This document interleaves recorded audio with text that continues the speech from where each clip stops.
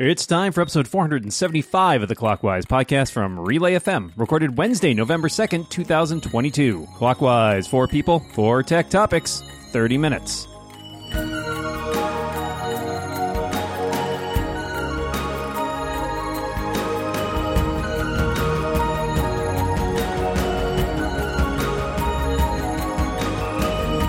Welcome back to Clockwise, the tech podcast where we never fall back. Never surrender. My name is Dan Morin, and I am joined across the internet by my good friend, my pal, my dungeon buddy. It is the one and only Micah Sargent. How are you doing today, Micah? You know, I was doing well, and then you said that we don't do trust falls here, so now I'm kind of worried that there's no trust among us. I once dropped a friend on a trust fall, but that's a story for a different time. It wasn't me, folks. Yeah, we're still friends. It's fine. Well, this is, of course, the show where we talk 4 tech topics with 2 fantastic guests. To my left this week, you know her as a senior dev advocate at GitHub and the co-host of Rocket right here on Relay FM. It's Christina Warren. Welcome back, Christina. Hey, glad to be here. And to my left, a video game industry veteran of 40 years.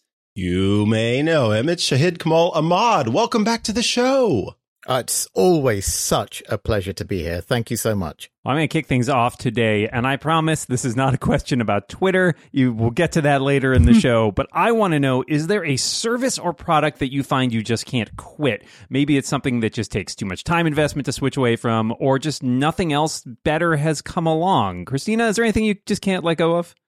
Okay, so if you'd asked me this a year ago, I would have said cable. But I did actually cut the cord finally because the amount of money I was paying was dumb. And so I have YouTube TV instead. But I guess that would actually kind of count. Like broadcast TV, cable sort of thing, even though I never watch it and I'm not really part of it like at all, is one of those things that for whatever reason, I feel weird not having it around, because for those couple of times a year that I need to tune into something happening live, it's annoying enough to not have it that I feel like I need it. So for me, I guess it's like broadcast television. I can't give it up, even though 99.99% of the content I watch is coming off of streaming platforms, whether it's, you know, HBO Max or whatever it's going to be called, or Netflix or Hulu or, you know, Apple TV Plus. Mine is decidedly non-techie, but it's still a service. And so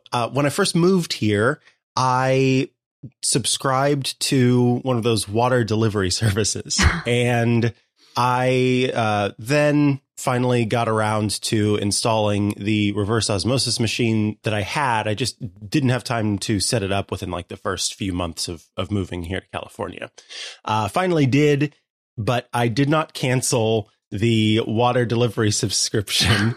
And so I have now become a doomsday prepper who is just stocking bottles on bottles of water, which every time I go to think about canceling it, I'm like, yeah, you know, but there could come someday where all of these, I don't know what they are, multi-gallon bottles of water would come in handy.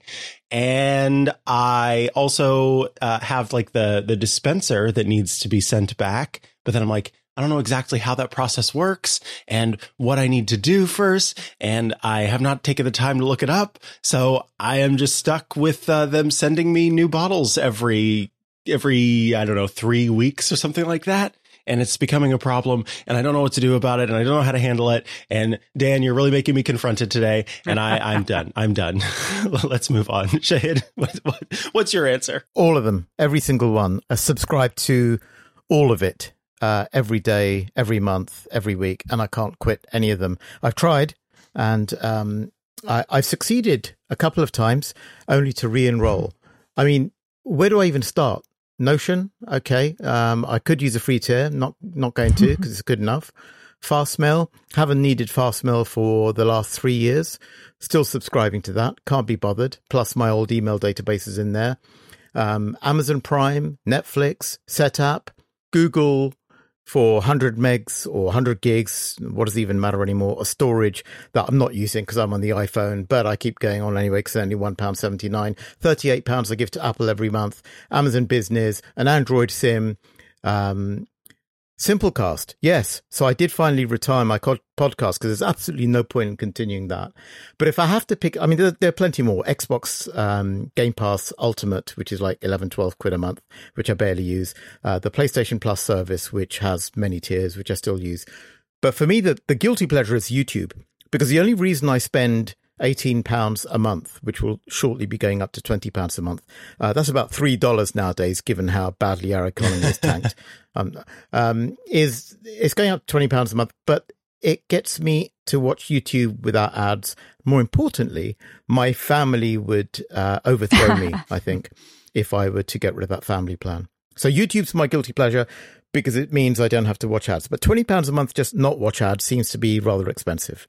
You touched on mine, which is I realized the other day as I ran into a problem with my mail account that I use iCloud Mail as my predominant mail. And, again, it's free mostly, and I've been using it for so long. I still use my Mac.com address because that's how Fancy. old I roll. Yeah, that's right.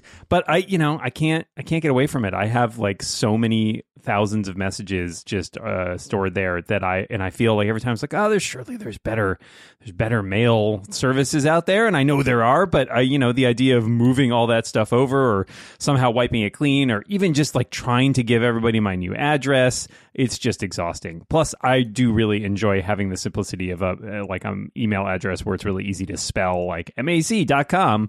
But I do, I realize it's maybe not the best option that's out there, and I feel a little guilty. Maybe I'm not a good nerd. I don't know. Anyways, thank you all for your thoughts on that one. Let's go to our second topic, which comes from Christina. Yeah. All right. So, as promised, now we are actually going to talk about Twitter a little bit. So a lot of us, I think all of us on this panel, are going to have to face the decision about whether or not we want to pay for our blue check marks, which is a prospect for that, even for those of us who, will admit that they'll pay for it, like me, it's really, really cringe. But there is like kind of this fact of human behavior where we've all spent money on things that I think we could probably relate to status, whether, it's name brand shoes or like the latest Apple product. So I want to know, what is the most cringe thing that you've spent money on that's status related?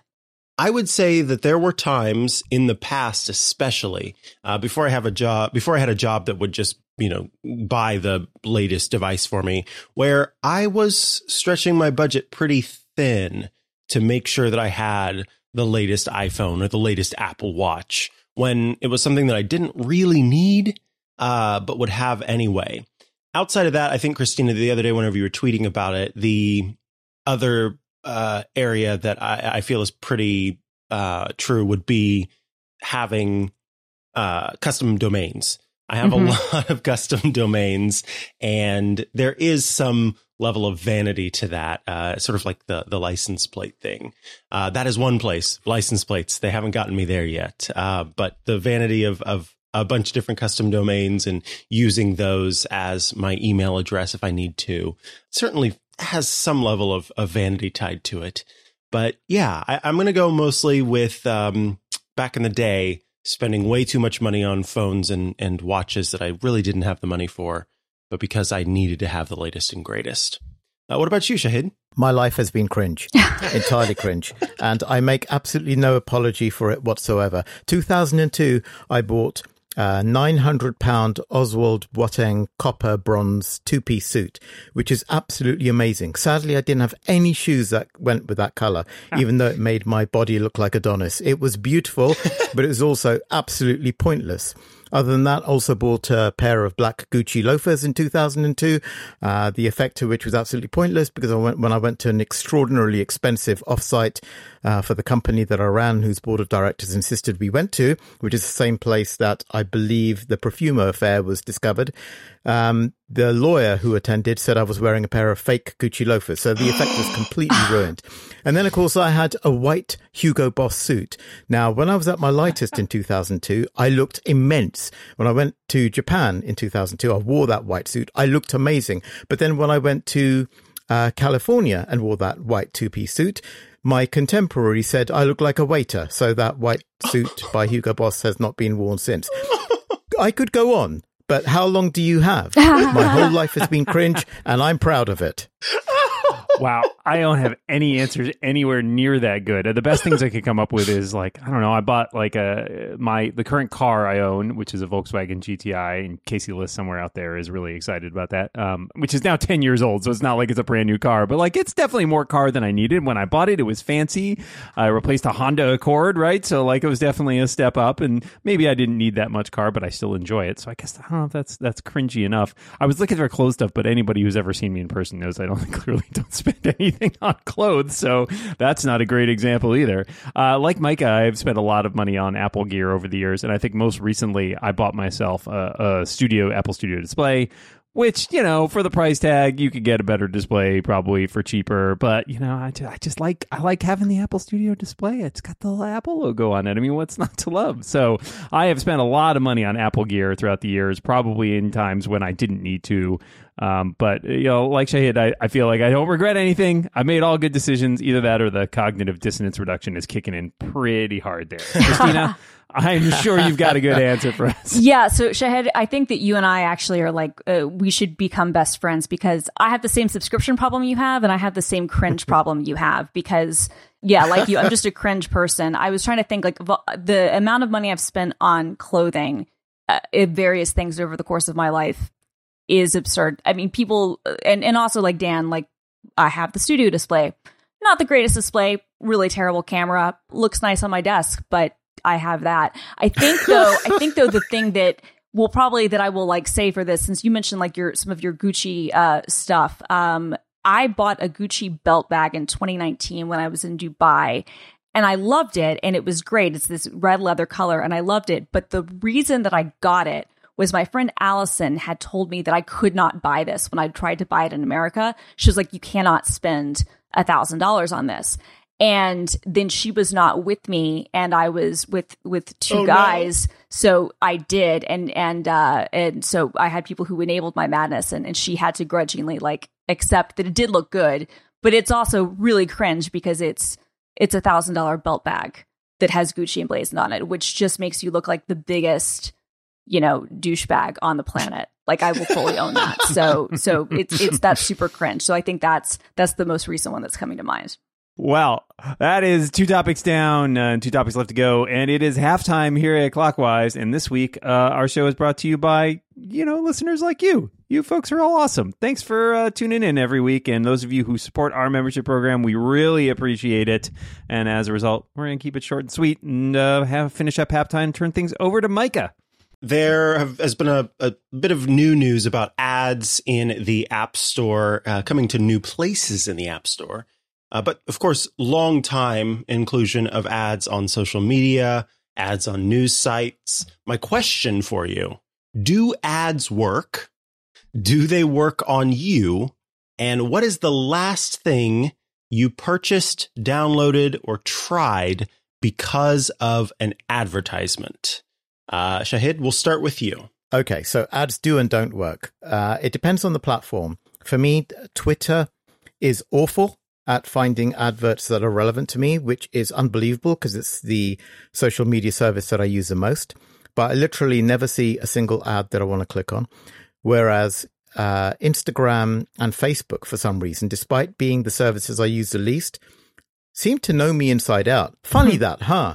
But anyway, I have actually bought stuff off Instagram and YouTube. And the interesting thing for me is when the landing page was something like Kickstarter, the product would almost invariably turn out to be excellent. But if it was Indiegogo, it would almost invariably turn out to be awful. So I've been stung by that. I don't go for the Indiegogo stuff anymore. But yeah, the Facebook/Instagram know me very well. Interestingly, Google, who should be really, really good at this, I seem to distrust. So I never even look at the ads. And the fact that they're always placed near the top of search means I ignore them anyway.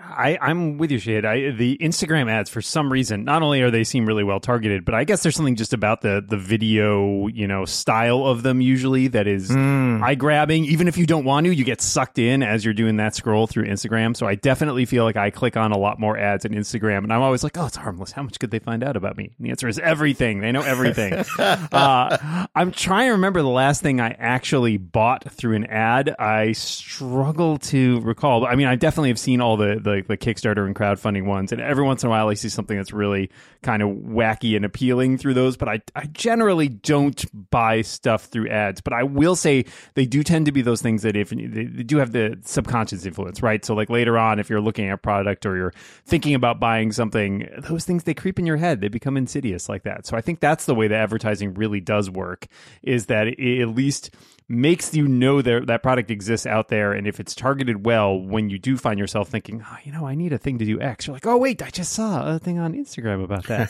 I'm struggling to remember what the last thing I actually bought from an ad is, but I've definitely done it. I usually just don't do it like right away. I have a little bit of impulse control, but not a lot. Christina, what about you?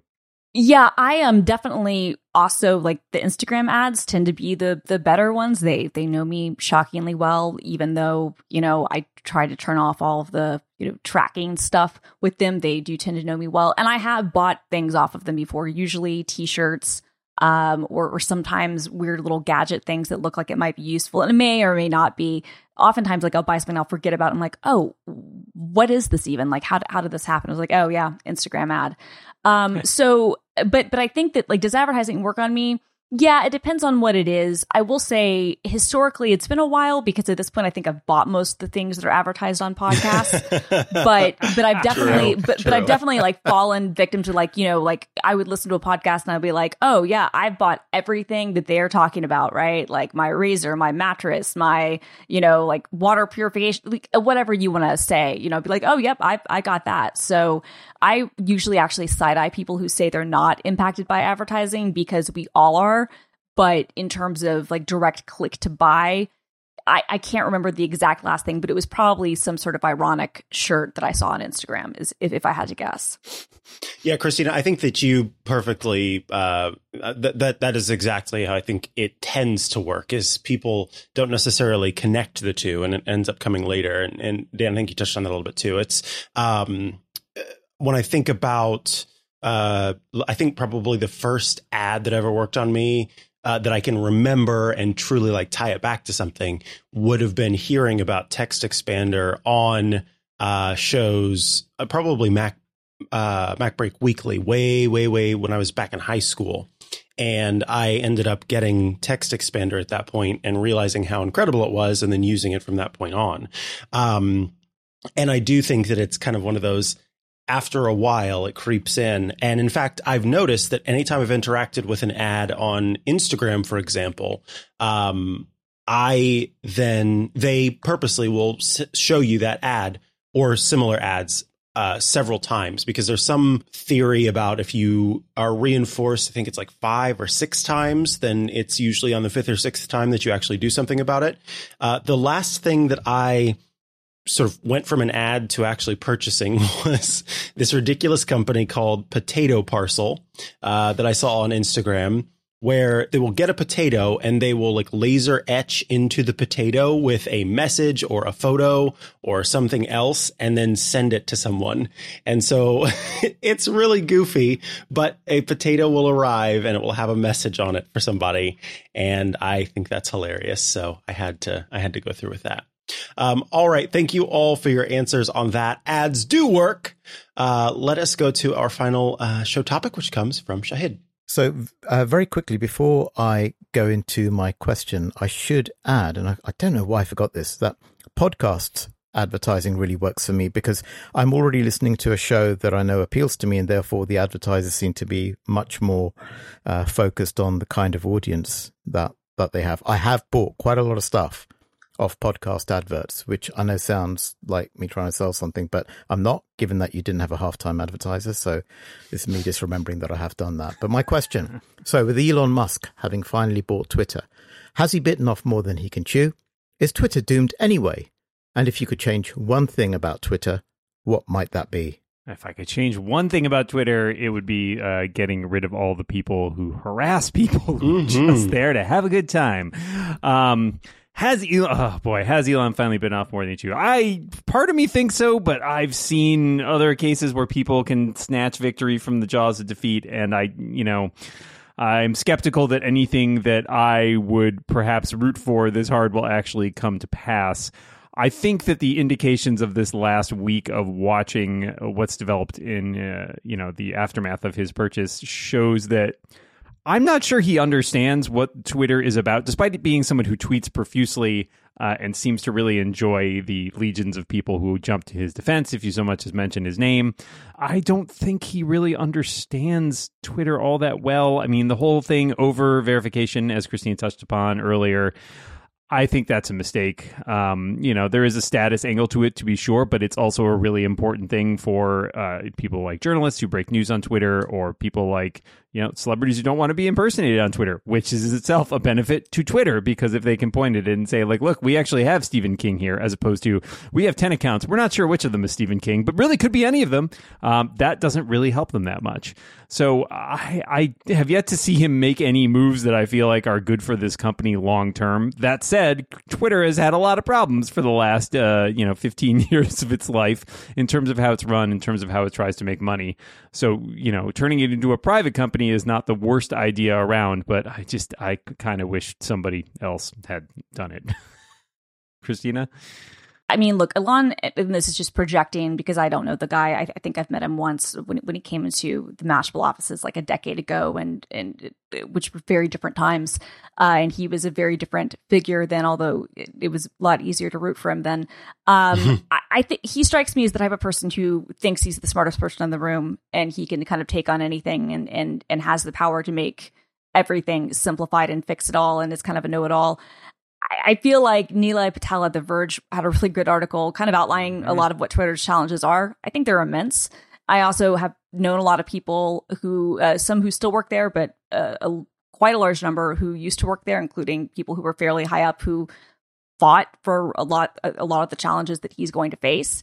And so I don't know if he's bit off more than he can chew. I think this is more than almost anyone could chew. So if I was a betting person, I would say that this is probably going to be sold to private equity once he gets bored with it. But look, this whole saga of the last 6 months has been absolutely bananas and bonkers to watch. So I don't really want to predict anything.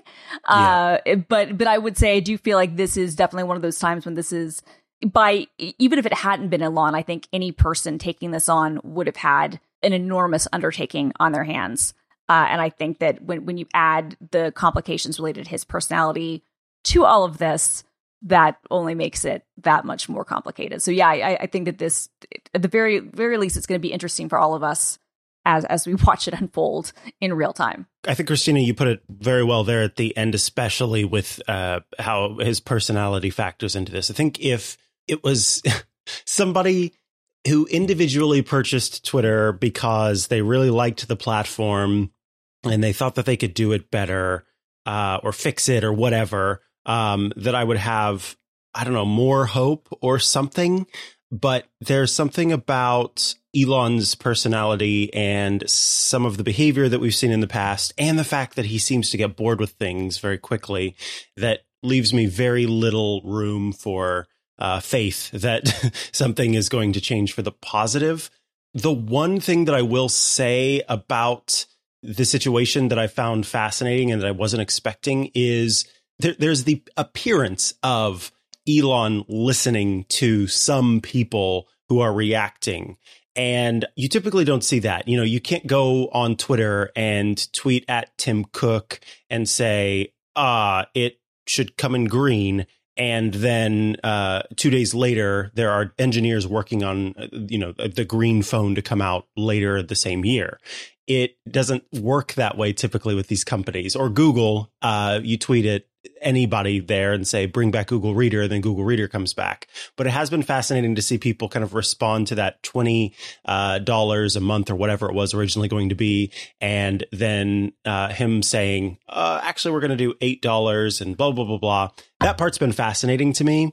But I think that what keeps him interested right now is the fact that so many people are like, he seems to be the type of person that when he's poking that wasp's nest, the only way he's going to continue to poke the wasp's nest is if the wasps keep stinging. If they go away, if they fly away, then he's going to get bored with the wasp's nest and move on to something else. So because so many people kind of are reacting to his choices and his behaviors, I think that keeps him engaged. And it will be fascinating to see how long that lasts, or if people just end up going, okay, he's really not done what anyone was expecting. We're just going to ignore him now and move on to something else, in which case he won't have any wasps stinging him and he'll have to find something else to mess around with. Shahid, what are your closing thoughts on this? Well, I think Elon has always bitten off more than he can chew. That's his life. Every challenge he's undertaken has seemed absolutely impossible. But all of the previous challenges have been technological challenges, ones that can be solved from what he calls first principles, right? Start at the absolute base level and reason your way up from there. But you can't do that with Twitter, because Twitter is people. And Twitter is personalities, and Twitter is global. And as we know, this whole public square thing, when it's completely unmediated and subject to various local laws, is extremely hard to get any kind of consistency across. Is Twitter doomed anyway? Well, I don't think social media companies, especially the larger ones, are doomed in the way that perhaps in the early days companies like MySpace and Bebo were ultimately doomed. I think what happens now is that something new comes along, and when that new thing comes along, it grows exceptionally fast, the way Instagram did, the way TikTok did, and then other social media companies start to erode a little bit, and then they try and add the features that the upstarters brought in. So I don't think Twitter is necessarily doomed, and if there's one thing I could change about Twitter, I don't think I would, because I think it's been amazingly successful despite all of our moaning about it and complaining. Yes, it can be toxic. Yes, there are some real idiots there. Yes, we'd really like it if fascism went away. That would be nice. Thank you very much. But despite all that, we're all still on it. All right. That is 4 topics down. We have just enough time for a bonus topic. So I want to know, is there a food you didn't like as a kid that you love now, Christina? Okay, so I was a picky eater as a kid. I'm still a picky eater as an adult, but not as bad. I don't know if there's anything that I didn't like as a kid that I love now, except, I really did come around to broccoli quite a bit. That's probably one of the big ones, I would say. But some of the solid, like, will not eat, will not touch foods as a kid most of them are still there. But I will eat broccoli now. So that's like, yay for small victories, I guess. Mine would be bell peppers or capsicum, depending on where you live. They were gross. They made me a wretch as a kid. But now I think they're fantastic in all sorts of forms, be they fresh and crisp or cooked in foods or what have you. They're delicious. They're colorful. They're fun. And I think they're great. Shahid? Well, everything that my mum told me was good for me when I was young and I couldn't stand. I wouldn't say I love them now. Things like ginger, things like garlic, things like green vegetables and a few other things as well, particularly lentils. I didn't like at all, and I never thought I would like them. And I'm not saying I love them now, though if you do them right, they can be amazing. But I recognize the wisdom in some of that old school food therapy thing. I have to say, Shahid, when you said for a second ginger, I only got the first thing. I think gin? Gin's great for you. I have no problems with gin. Love it. Kid, love it now. No, like Christina, I was a very picky eater as a kid, and I basically wouldn't eat anything like green or vegetable related, most of which I've come around on right now. I think spending more time cooking as an adult has really sold me on a lot of that. So I would put both in, I would say asparagus, one of my favorite vegetables now. I would not have eaten that as a kid. What? It looks like a green tree. That's terrible. And then onions are something that I've really come around on. I still don't really love raw onions, but pickled or cooked onions, I actually have kind of developed an appreciation for. So yeah, there's hope for everybody. I'm just trying to figure out how to convince my kid to, not go down the path that I went down. That's my next plan. Hey, if you'd like to get ad-free episodes with an extra overtime topic every week, you can become a Clockwise member. Just go to relay.fm/clockwise and you can sign up for just $5 a month or $50 a year. And you'll help support the show. In this week's overtime topic, we discuss cables, dongles, and adapters. And we have reached the end of our show. All that remains is for us to thank our fantastic guest this week. Christina Warren, thank you so much for being here. Thank you for having me. This was great. And Shahid Kamal Ahmad, thank you so much for joining us today. Pleasure as always. And Micah will be back next week with all of our cables intact. But until then, we remind everybody listening out there, watch what you say. And keep watching the clock. Bye, everybody.